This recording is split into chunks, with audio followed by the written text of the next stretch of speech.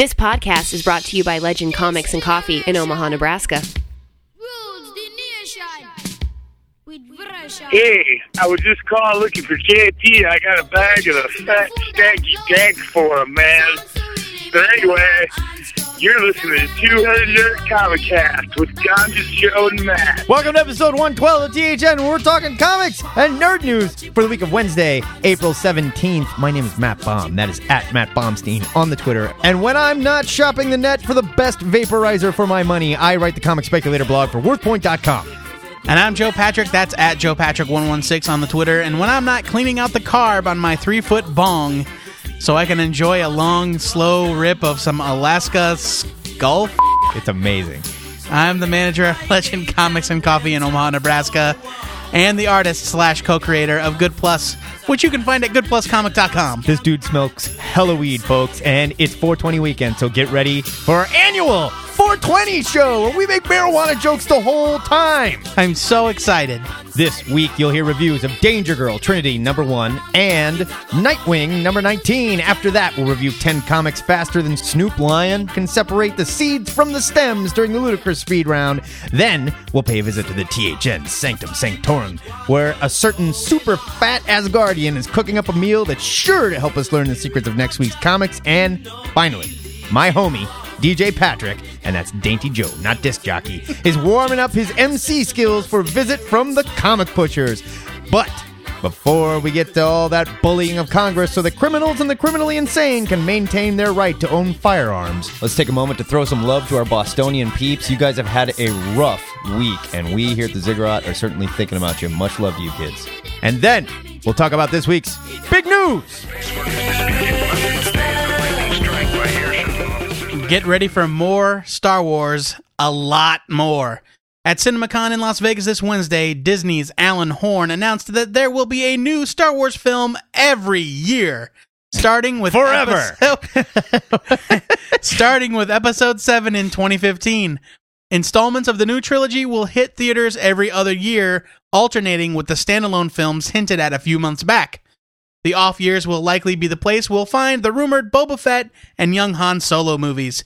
It's too early to tell if yet another trilogy will follow episodes 7, 8, and 9, but if the expanded universe has taught us anything, it's that there's a lot of gold to mine from the Star Wars mythos, so these standalone films could end up being a lot of fun. What do you think? I hope so. Cautiously optimistic, I hope so. I'm still excited about Star Wars coming back, not being in the hands of George. I think it's a good thing. I really don't want to see the adventures of, like, young Kiwi Boba Fett. You remember when they were like, we're going to see young Boba Fett? Cool. What? He's 9? I don't think they're planning on doing, like, young Boba Fett. I want, like, Boba Fett escaping from the Sarlacc pit at the end of Return of the Jedi. Sure. No, I'll watch more of that. And that could be cool. Cautiously optimistic. That's where I stand. Yeah, I'm worried about them putting out too much too fast. But there is a lot of story there. Sure. I mean, as long as they have the content, sure. It doesn't necessarily mean it's bad, but I also don't want to get burnt out on it, you know? Fair enough. So, we'll see. After the end of this next trilogy, which presumably will be about, the Skywalker family. Maybe. What do they do after for, like, their big, like, mythological, thrust? You do a Hardware Wars redux. Thumb Wars. Remember Hardware Wars? Yeah. With Chuchilla? A couple bits of Marvel movie news hit the net this week. First, Deadline reported that Michael Rooker, a.k.a. Merle Dixon on AMC's The Walking Dead, he's the guy with the knife hand, has been cast as Yondu in the upcoming Guardians of the Galaxy film. I bet Ora McWilliams fell off his desk. Oh, he did. When he read that. For those of you listening that aren't Joe Patrick or Ora McWilliams, Yondu is the blue-skinned, red-mohawked hunter from Alpha Centauri that served as a member of the original Guardians of the Galaxy from the 31st century. It's interesting to note that the 2014 film is based on the Abnett and Lanning version of the team, not the original Guardians. So, how the two teams will be intertwined is anyone's guess. Later this same week, several photos from the set of The Amazing Spider-Man 2 appeared online, featuring in-costume images of Jamie Foxx as Electro. But don't hold your breath for the green and yellow lightning bolts. It looks like they're going for something closer to the ultimate version of the character, Joe, what do you think of these developments? Let's start with the Guardians, and then we'll move on to the bright blue, veiny Jamie Foxx. I was totally surprised to hear that Yondu was being put into the Guardians movie. That's weird. Like, the original Guardians haven't really been around for years. Yeah. Other than a very odd appearance in the Abnett and Lanning where they were, like, out of time or stuck in time or whatever. That was fun, though. But, like, they haven't been a thing for a very long time. And I don't know what this means. I thought I knew that this was just going to be the Abnett and Lanning Guardians, Star-Lord, Rocket Raccoon, whatever. Yeah. But, I mean, does that mean we're going to get Charlie 27, big muscular dude from Jupiter, and all the rest of the guys? Who was the shark guy? And he had like the really rough skin. He wasn't a shark. Oh no, he was wasn't made a shark. out of I'm crystal. sorry. Yeah, was that it? Yeah, his name was Martinex. And That's right. And he had a flat top. Well, sort of. Okay. I mean, he was made out of crystal, so he wasn't real round at all. And he had hot and cold powers. Ooh. Maybe that's not who I'm thinking of.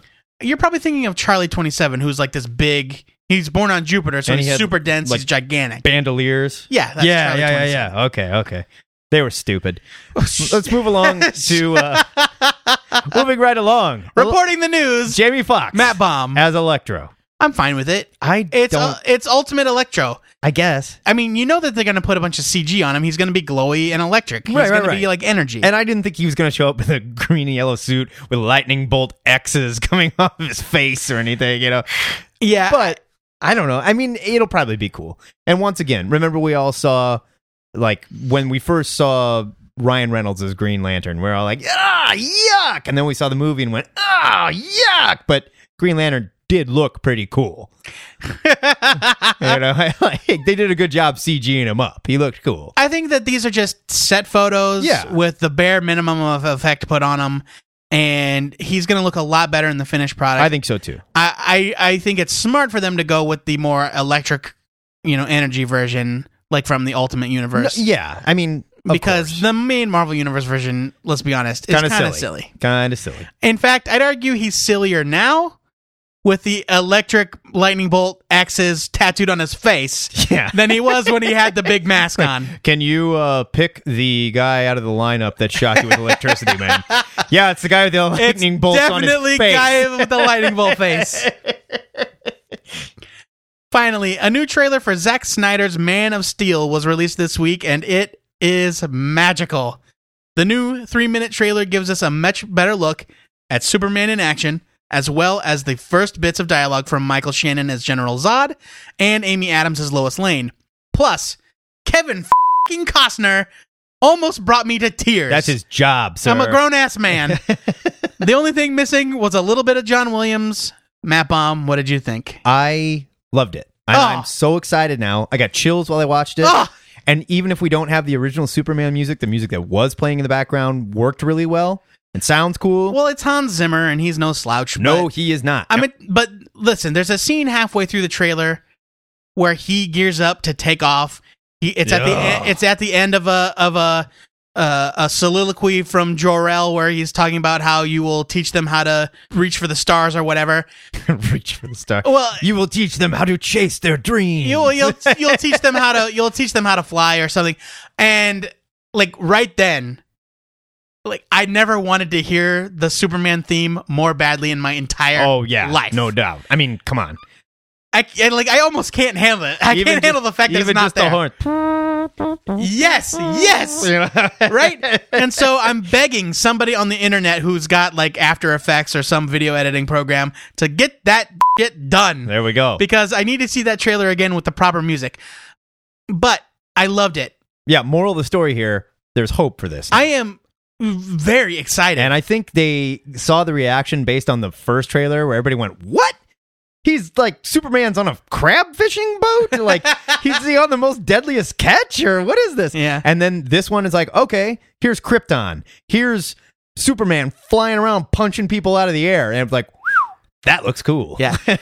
I think Amy Adams sounds great as Lois Lane. Yeah, I think General Zod sounds scary. There was like a viral thing that hit a few days before the trailer where it was like a super staticky message like General Zod had taken over all the airwaves, and he's like, "You are harboring a fugitive from my home planet. Fun. Turn him over to me in 24 hours, or you pay the consequences." And then he talks to Kal-El. He's like, "You will surrender yourself, or these people will pay the price." Yeah. The end. And I got some really, really goosebumpy. It looks really good. Yeah, I think this movie's going to be a lot of fun, and the hope for it is so high at this point that if it's bad, that is the end of DC movies. Could be. I'm done. I'm done with them. But I can't wait for this movie. This country is safe against Superman, thanks to you.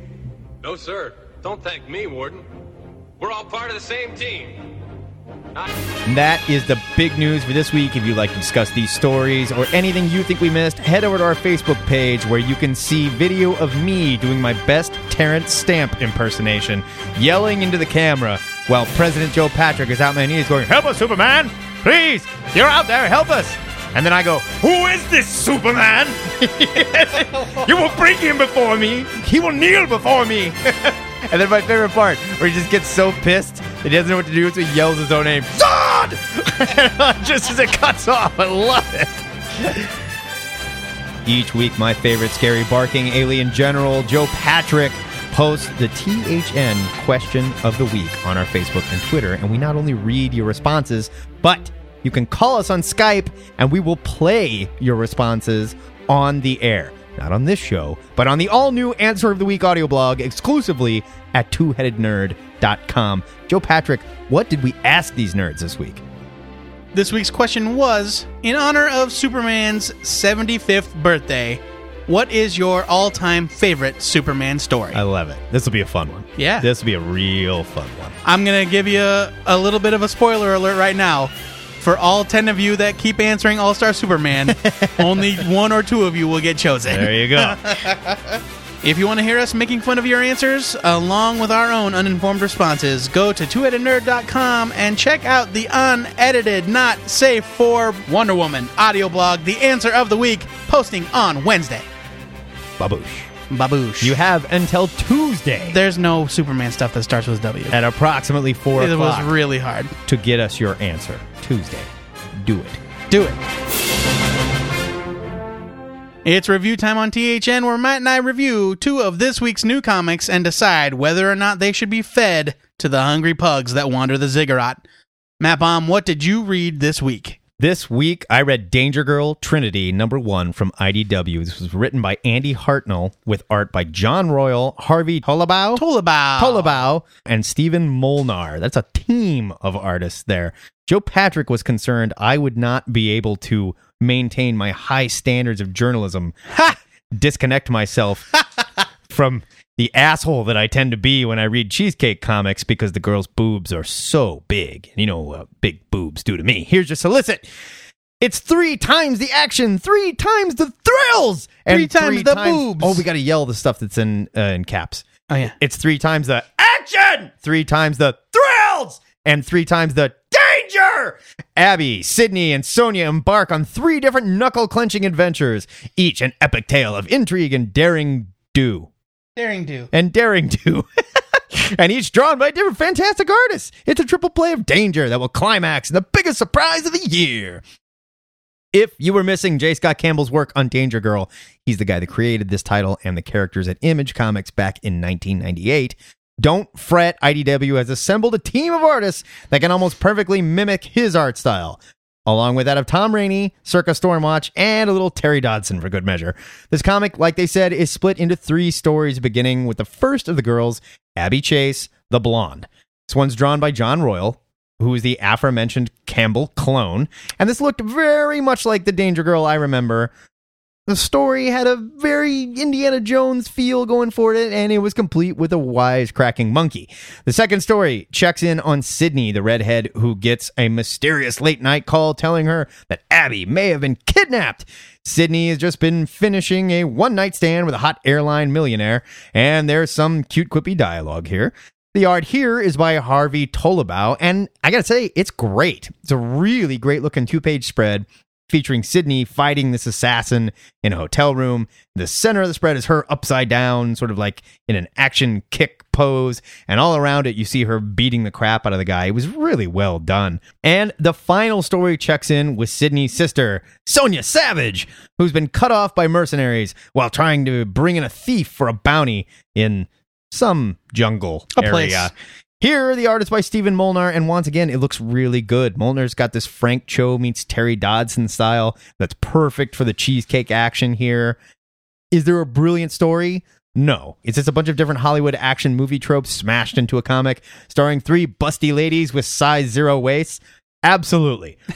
Was it fun to read? I hate to admit it, but yes, it was. This was a quick, good quality read, and you know what? Maybe it's best J. Scott Campbell isn't here. I'm giving this a buy it. Well, it was fun. There's nothing wrong with J. Scott Campbell. I mean, don't like his art. But I just his art, do not like this it. is exactly the type of stuff that he's good at. I know. And like the first artist, John Royal, he's the artist of the G.I. Joe Danger Girl miniseries that I kind of raved about a little bit last year. He's very Campbell influenced. Very Campbell influenced. Clone. Yeah. And Harvey Tolobao is an artist that's done a bunch of stuff for Marvel. I actually thought his was the least successful of the 3. I thought his looked pretty cool. I really loved the third guy, though. Yeah. I thought his art was beautiful. Molnar. He's great. But I like this just as a fun throwaway series. Yes, it's cheesecakey. Yes, it's silly. Yeah, it's Charlie's Angels meets Indiana Jones meets 007. You know, Sure. But it's a ton of fun. It's a great thrill ride, and you know, at the end of the day, it didn't offend me. I just had a good time reading it. Yeah, it was just fun. And so I'm giving it a buy it because, like I said when I did my G.I. Joe Danger Girl reviews, sometimes being fun is enough. Yes, and look at me. I gave it a buy it too, jerk. I'm proud of you. Joe, what did you read to review this week? Well, my good friend Matt Baum didn't bother to plug my review into the script, so I'm going deep into the Dropbox to find my review I thought I did. of Nightwing number 19. I can do it real quick. I got it right here. Okay. Nightwing number 19 from DC Comics, written by Kyle Higgins with art by Brett Booth and Norm Rapmond, colors by Andrew Dalhouse. Here's your solicit. It's been a while since we've seen the powerhouse work of Brett Booth and Norm Rapmond. That's like vintage Wildstorm like cover names there. I love it. Death of the family is over, but the laughs continue to plague Nightwing. But it can't be him, can it? What? The Joker. Got it. The laughs. The Joker. Ha-ha! Yeah, the cover. And the WTF cover even has a, why so serious, Nightwing? Yeah, it's true. It's me, the prankster. That's right. Nightwing number 19 picks up with Dick Grayson having left Gotham behind after the events of Death of the Family. Dick has learned that Tony Zuko, the man that killed his parents, is alive and well and living in the Windy City, so he takes the clothes on his back and his Nightwing gear and sets up a new life in Chicago. I've always liked Higgins' take on Nightwing, but I haven't been following it too closely. It's the kind of book that I'll just forget to read for a while, or inexplicably Tom DeFalco will co-write it for 4 issues and I'll give up on it. But then I'll be able to pick it back up again without too much trouble, which I think is a credit to Higgins and his writing. I jumped right back in, felt familiar, everything felt right, and I didn't feel like I was really missing anything that's happened to the character. Now that the book is free of crossovers and tie-ins, Higgins is free to take Nightwing in a new direction, and there's kind of a freshness to it. It feels unfettered from the other Bat titles for the first time in forever, and it really shows. I could have used a little bit more explanation about why Chicago has banned superheroes. Yeah. And why the cops are so eager to pump them full of bullets. Yeah.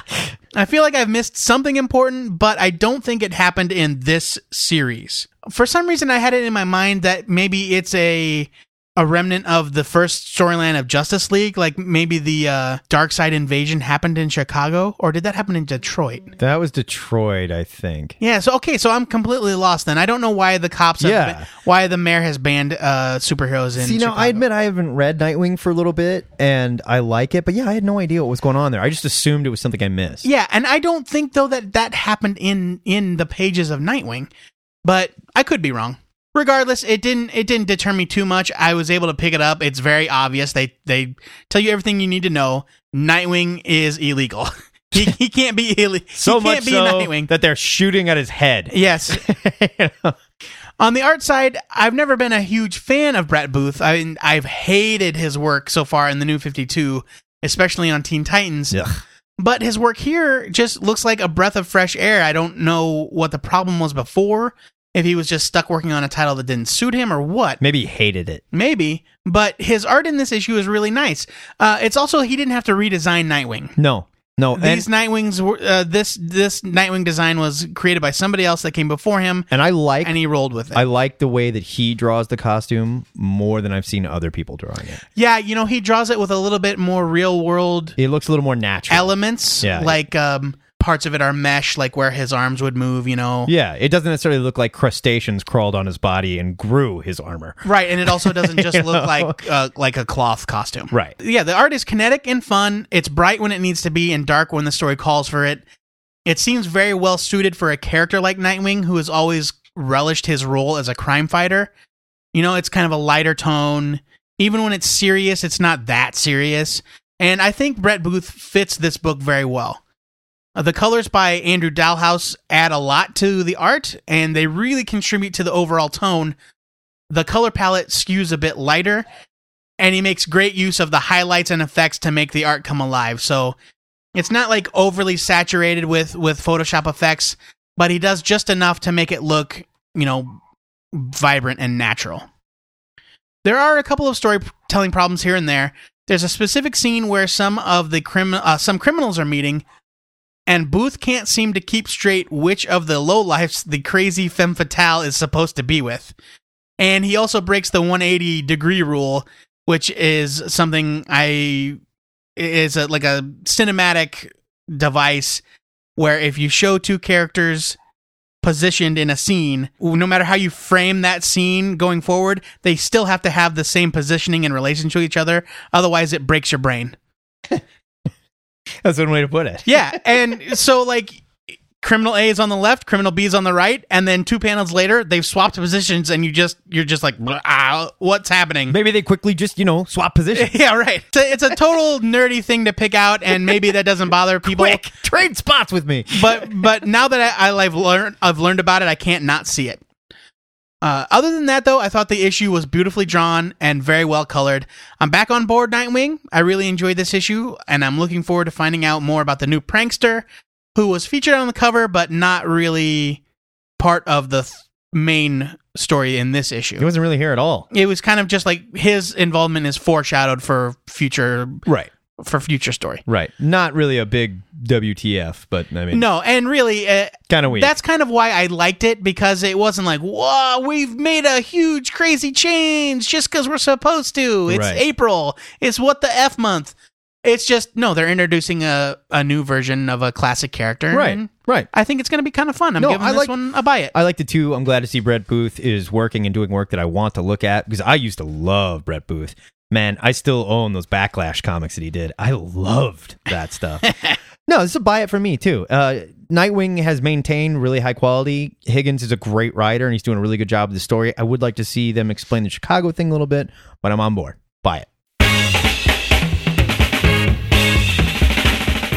So that is a double buy it for both Danger Girl Trinity and Nightwing number 19. Of course, we want to know what you busty treasure hunters and trigger happy cops thought of these comics, so get us in your sights and blow us away with your opinions over at the comments section for this episode at twoheadednerd.com.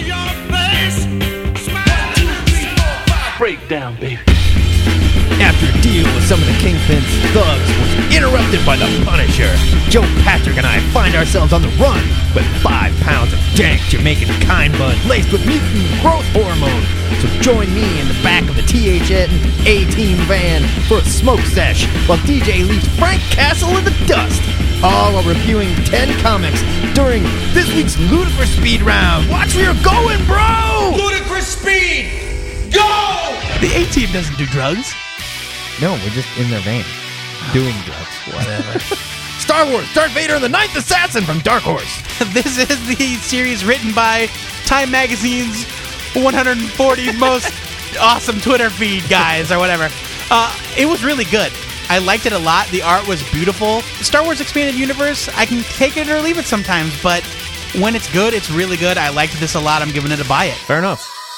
Journey, number 1 from Aspen. That's spelled Jirni. It's clever. Speaking of cheesecake, there are 3 female characters in this comic, and they all have breasts that would make Vampirella jealous.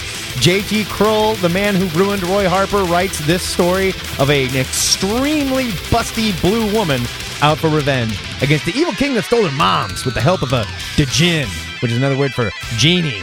The art was way too busy, and Journey's design is ridiculous, and of course, it comes with high heels. Leave it. To be fair, James Robinson helped ruin Roy Harper. That's true. Miniature Jesus, number 1 from Image. This is the latest 22-page pile of bizarre nonsense from Ted McKeever. I read it. I comprehend it. I don't understand it. If that makes a bit of sense to you, sure. You're already doing better than I was when I read Miniature Jesus number 1. Maybe you weren't high enough. Maybe I wasn't high enough. That could be it. This can only get a skim it from me. The art is beautiful. Ted McKeever is a wonderful artist. He is. He's amazing. But the story is beyond bizarre. Skim it. Fair enough. He-Man and the Masters of the Universe, number 1 from DC. Keith Giffen writes here with Pop Mahan on pencils, and I have to say, I was pleasantly surprised. Giffen does a nice job bringing readers up to speed on the last mini-series, and the dialogue here is solid. There's no reason why He-Man can't be a great fantasy comic, and if it stays with this story, it could be a lot of fun. There's a really weird scene where Teela strips down to her skivvies in a hallway with Prince Adam and her dad. Hey, which I didn't really get. Eternia is a free love kind of place. But you know what? If you're in He-Man, you want to read a good He-Man story, this was fun. I'm giving it a buy it. Hey, Danger Club, number 5 from Image. Man, I've been waiting for this book to come back forever. This is the story about the sidekicks who are the world's only hope after all of the superheroes die and the Earth gets taken over by a hero gone bad. And they're the coolest, too. And they're awesome, They're not just like knockoffs of Robin and, I mean... No. I mean, there's a little bit of that, but those are homages. Right. The rest of them are really great. Really cool. Things are very, very bad in this comic for our characters. It's looking very bleak. It's Lord of the Flies with kid superheroes. It looks like the bad guy's winning, but just when all hope was lost, there is a really masterfully executed last page kind of twist that I almost missed because it's just so well done. Huge buy it for me. This is well written, beautiful art. Get this book. Buy it. Victorian Secret Agents, Owls of the Ironwork Isles, number 1 from Antarctic Press. AP Entertainment, I think is what they're going by now. Antarctic Press. I dig the cartoony art here by Will Terrell, and I hope that's how it's his name, maybe Terrell. And it works nicely with the steampunk theme. Unfortunately, the story was kind of boring. It was well written, but just kind of boring. I don't know. The owls seem to be an undercover agents that protect the queen in this sort of steampunk universe that they've built here. And in this story, it includes the investigation of a dead Chinaman. Their word, not mine, okay? Just throwing that out there. It was a Victorian age. It was the Victorian age, I suppose. If you're into the steampunk thing, maybe this is more for you. It's not so much for me. I find steampunk kind of annoying, to tell you the truth. But this wasn't bad. Skim it. And Chinaman is not the preferred nomenclature. Iron Man number 8 from Marvel. This is the final part of the God Killer storyline where Tony Stark is put on trial for really messing up the Phoenix during the events of Avengers vs. X-Men. The art by Greg Land is not my favorite. I'm done with Greg Land on this book. But it's not as bad as I've seen it. I just don't think I like Greg Land. I think I'm done with it. Yeah, no, I agree. But I'm kind of enjoying the story from Kieran Gillen, and Dale Eaglesham jumps on next issue for the big Secret Origin storyline. Super excited for Dale Eaglesham. This gets a mention because Death's Head shows up. Like, whoa! The original Death's Head that finishes every statement with the word, yes? Like he's asking you a question while he's about to bash your head in. It's kind of fun. The art's not my favorite. I'm giving it a skim it, but, you know, Iron Man has grown on me since the beginning. Fair enough. TMNT Macro Series Villains, Krang, number 1. This is the origin of Krang, the gelatinous squid turtle villain that... Excuse me, he's a brain. Right, that rides around a genetically altered slave's stomach. Here we see Krang as a petulant kid on his home planet of Ultraminion, trying to impress his father and show him that he too can be a real ruler. The art here by Mike Henderson was really good. But the whole time I read this, all I could think about was Squidbillies. I think Krang's a stupid villain and I don't so much care about him. But this isn't badly done. Skim it. Cable Next Force number 7 from Marvel. I keep wanting to love this book, I do love this book. and I don't love it. I love this book. You're over Greg Land. I'm over Salvador LaRocca. I'm not. The art here was super inconsistent. There's one page in particular where it really falls down. Okay, to be fair, I haven't read this issue yet. Well, that's fine. Okay. But there's something about it. I think I said it during the State of that we did a couple weeks ago. I like all the elements. I like Dr. Nemesis. I like Forge. I like Colossus. I like Forge. Domino. But I just am not really digging the execution. I can only give this a skim it, and I'm not really sold on the art. Fair enough. Savage Wolverine number 4 from Marvel. I love Frank Cho's art. He's amazing. And some of his dialogue is actually really funny, but there's just no hook in this story for me. And they introduce another man thing without really even going into why there's another man thing. Oh, and don't worry, Shanna's not dead and her boobs are as big as ever. Leave it. Shacked. That is your Ludicrous Speed Round. And shacked is the sound made when the daughter of Hordak blasts Tila with some kind of red laser. And wait till you see who the daughter of Hordak is, as seen in this week's He-Man and the Masters of the Universe. After hearing about our 420 celebration plans, our good friend Volstagg raided Odin's personal pantry and has agreed to roast Tangrisnir, one of the mystical goats that pulls Thor's chariot. That dude's gonna be pissed. Oh, of course, this is to help us with our severe case of the munchies. I'm so hungry. It's serious. So join us in the THN Sanctum Sanctorum for a godlike meal that will surely put us to sleep, where we will dream all about next week's comics. Right on. Matt Bomb, That's heavy, bro. what do you see when you close your eyes? Next week, I'm excited for Helheim number 2 from Oni Press. This one's written by Cullen Bunn with art by Joelle Jones, who is a girl, we decided. She's a girl. She is a girl. We didn't decide. Nature decided. I have a friend named Joelle. and His he's a name dude. is Joel. Whatever. Here's just a listen. The new series from the Six Gun writer Cullen Bunn and fan favorite artist Joel Jones continues. Biff Dragoor walks after death, and death walks after the Dragoor. Ricard is dead. Long live Ricard. Raised from oblivion by the woman he loved, Ricard takes his bloody fight to the doorstep of the night hag, Groa.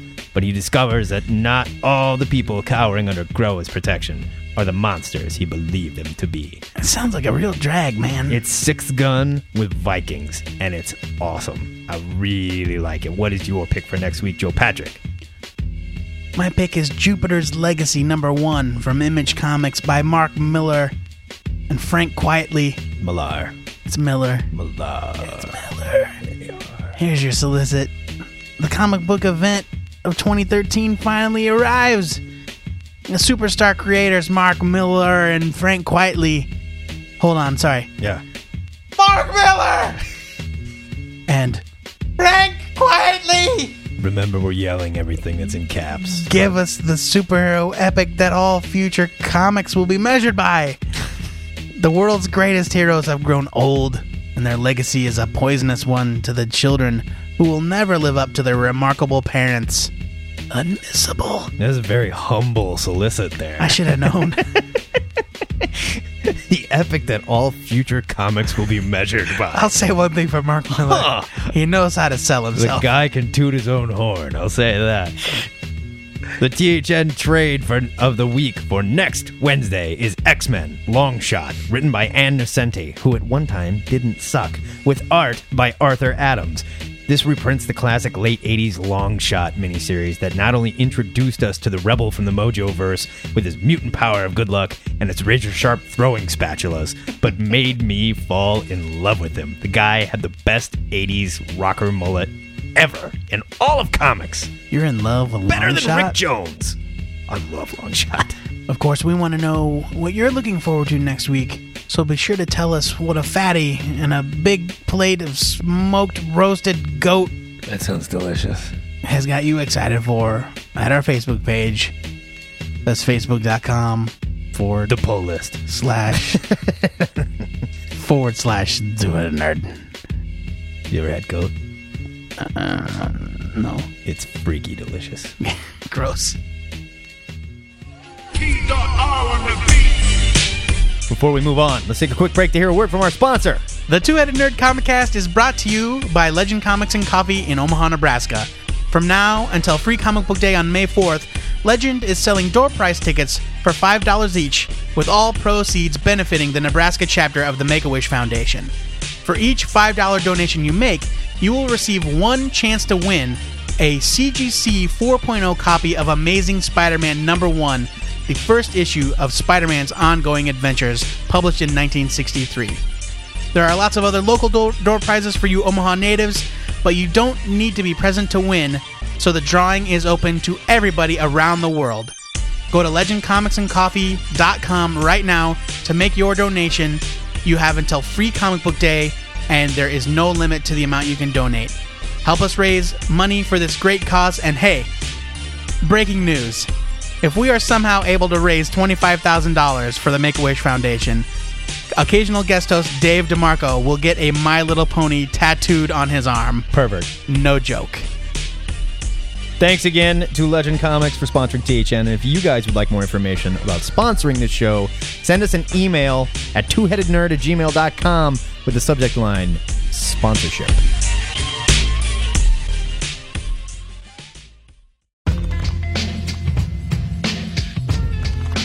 Hits from the bin.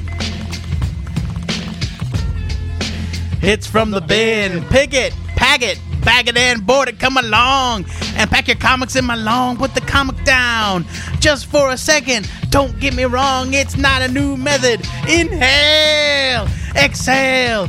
Just got a new issue in the mail. Damn, that dude can rap. That was fantastic. That's right, y'all. The comic pushers are back, turning you impressionable kids into comic junkies. This week, a smelly, bug-eyed dope fiend named Mark writes, "Dear comic pushers, comic book universes are complicated. In the Marvel U, for example, the number of costume super beings is constantly growing, while the number of years that have passed since the beginning of recent history always stays the same. Since at least the 1980s, it's always been about 10 years since the careers of Spider-Man and the Fantastic Four began, which would place Peter Parker in high school and Reed Richards in a molecularly stable lab coat around 2003 by today's reckoning. Can you recommend any good series or story arcs that fill in Marvel history from, say, 1945 to the 1990s? That's a lot of history. A lot of history. Also, can you give a brief outline of who was around and what major events occurred in the Marvel's 50s, 60s, 70s, and 80s? I've heard of Mark Millar's 1985, but know nothing about it other than the title. Is this a series that might interest me? I would say 1985 is good. 1985 was fun. But it's not what you're looking for. I know the title is 1985, but it's not really, filling in the past of the Marvel Universe. Well, and that's the tricky thing about the past of the Marvel Universe. And this is going to sound weird, and it sort of flies in the face of your question, but it doesn't really matter, if you know what I mean. It's not that it doesn't count, it just doesn't really matter because it changes so much. And there's so many stories that flash back to things that happened in World War II. Right. Ed Brubaker's Cap spent a lot of time flashing back to Cap during World War II. And some of the major villains he bumped into there and stuff like that. Millar's 1985 doesn't so much do that. It just sort of takes a look at what the Marvel Universe may have been like in the 80s. Well, it takes place in 1985 in the quote-unquote real world, and then they cross over into the Marvel Universe. The reason it's titled 1985, I think, is mainly because that's when the Marvel Handbook came out. Yeah. And that's where, Secret Wars happened and things like that. And so it's kind of tied to that nostalgic period, but it's not really set in that time frame. I know it's confusing, but just trust me when I say it's worth reading, but it's not what you're looking for this particular question. As for what series kind of do scratch that itch, there was a great series from a couple years ago called Mystery Men. Yes. That was all new costume characters, not invaders, not... David Hine? Maybe. I think it was David Hine. Patrick Zurcher drew it. Yeah. And beautiful art. It was an all-new cast, and it kind of took place in that nebulous period, where you didn't have any of the major superheroes running around. There was also a series by John Byrne in the late 90s, maybe early 2000s, called Marvel: The Lost Generation, that addressed this very question. What happened in between the time of Captain America going into the drink and the Fantastic Four first appearing? David Liss wrote it. David Liss, yeah. David Liss. Marvel: The Lost Generation addresses this exact problem. Another thing I'd recommend is Kurt Busiek and Alex Ross's Marvels. Yeah, definitely. Which is a great example of the Marvel timeline, kind of illustrated from beginning to the present. It's very broad in scope, too. It doesn't necessarily fill that gap, because by virtue of the universe and the way it works and the nature of these characters and how they have to be mutable and kind of leap forward in time along with their audience. Right. That gap gets bigger every time they have to kind of And there has to be a reboot. There has to be a sliding time scale, yes, if you will. And so the reason why it doesn't look like anything happened in that vast time period is because when the characters were created, that gap was very small. Right. Captain America had only been gone for like 10 or 15 years when the Fantastic Four first appeared. Now it's like 50. And now it's like 50. Yeah, it's 50 or 60, and it just keeps getting bigger and bigger and bigger. And that's the good thing about characters like Captain America, who's got that built-in kind of safety net of suspended animation. Yeah. He can be unthawed at any time. Right. He can be a World War II character. And a lot of those villains artificially extended their lives and stuff like that. So they can still be around too. It was the same thing with the JSA at DC before they got rebooted away, in that they were all like magically long-lived. Right. And so that gap didn't matter as much. I would suggest Agents of Atlas by Jeff Parker. Yes. That was a lot of fun. And those characters are born out of that time period, that right. 50s era time period. They were golden age characters that he sort of plucked out and stuck them into the Marvel Universe today. And it was so much fun. Well, and the good thing about Agents of Atlas is that it kind of shows a little bit about their past adventures and their present adventures. So you kind of get a sense that they've been at this together as a group for a very long time. Right. There's also Mark Millar's Trouble, where you can see the adventures of young Aunt May and Peter's slut mom. Listen, they're both sluts. It was not good. Don't read Trouble. Don't read Trouble. It was not good. It's not in continuity. That's a joke. But that's a little bit of what you're asking for, but there's not going to be a lot of that sort of stuff out there, because by nature of these characters, really the Marvel Universe starts when the Fantastic Four are born. They have to keep this stuff nebulous. Yeah. And it just makes sense. So we can, still relate to them, because no one's going to want to read a story about a 92-year-old Reed Richards. Yeah. It just doesn't work. There are also some stories that Matt will say are not good, but he hasn't really read them, so don't listen to him. Like what? Marvel, like I said, Marvel: The Lost Generation is fun. There was also some miniseries some years back about the members of the Fantastic Four before they became the Fantastic Four. I didn't love those. So there was an adventure of Ben Grimm meeting Logan, aka Wolverine, and getting in adventures. Reed Richards, super scientist, treasure hunter, and that kind of fun stuff. So check that stuff out. I think the miniseries collectively they were called Before the Four, and there were 3 or 4 different series. So I hope that kind of gets you going, but I'm afraid you're out of luck if you're looking for like a comprehensive history. Yeah, you're looking too deep, buddy. And the reason why there are no big events to tell you about is because there were no big events. Thank you for your question, Mark. I hope we helped you out there. We gave you a few to take a peek at, and of course we want to know what you thought of them. So please, man, pick some of these up, get back to us, tell us if we were right or wrong. We'd love to hear back from you. And if you are looking for a new comic book series, send us an email, drop us a line on Skype, hit us up on Twitter, hit us on Facebook, tell us what you're into, what you like to read, what you like to watch, what kind of video games you play, what you had for breakfast, how many times a day you use the bathroom, little things like this, and we will suggest a new comic series to ruin your life and make you a comic junkie forever. Sort of break it down like this. And that is it for the annual 420 episode of THN. If 2 nerds smoking fat buds and listening to gangster rap is your idea of a good time, you can subscribe to this show on iTunes or Stitcher, where, if you want to prove your THN love, you can leave us a star rating and a written review or a Stitcher thumbs up and help us to connect with other potential listeners. Tell your friends. That's right. Huge thanks to this week's donors, Blake, Jamie, who we confirmed is a boy, and Camarillo Brillo, who I think only donated because he's so guilty about his failure to Skype. What a bum. If you'd like to help keep us in fat spliffs and laboratory-grade glass bongs with cooling reservoirs... It's important. I don't understand any of those terms. So it doesn't burn your throat. I got it. You can make your donation in any amount using our PayPal button at twoheadednerd.com. You forgot to call it adorable. I'm done calling it adorable. So cute, though. While you're there, you can find links to our Twitter feed at Two-Headed Nerd, our Skype handle, Two-Headed Nerd, no spaces, and our email, twoheadednerd@gmail.com, where you can send us your love/hate mail, leave us a voice message, or ask us to review your self-published comic, be it printed, digital, whatever. And don't forget to check out all the new content from the THN Love Slaves at twoheadednerd.com, including the return of Girl Meets Nerd this Monday, if I can force my wife to write it, and it always takes some forcing. And some previews of some Dark Horse stuff that's coming out this week. Yeah. That's going to make Joe Patrick actually put it up. You think? Remember to follow us on Twitter and like our Facebook page if you want to get in on the Question of the Week discussion. And if you want to hear even more of your answers along with our own, be sure to check out the newly revamped twoheadednerd.com web exclusive, not safe for Winos.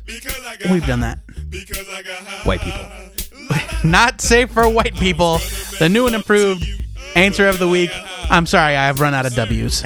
Next week, we're taking the show on the road and heading to C2E2 in Chicago. So watch our Twitter if you guys want to hook up and buy us shots. We didn't get a table, but we're taking the place over, and you're all going to be our hostages. Cover up your butt, Phil Hester. Before we go, our weekly shout-out goes to Natalia Baum, my new baby niece. She was born last Sunday, and the first time I held her, she farted louder than my pugs.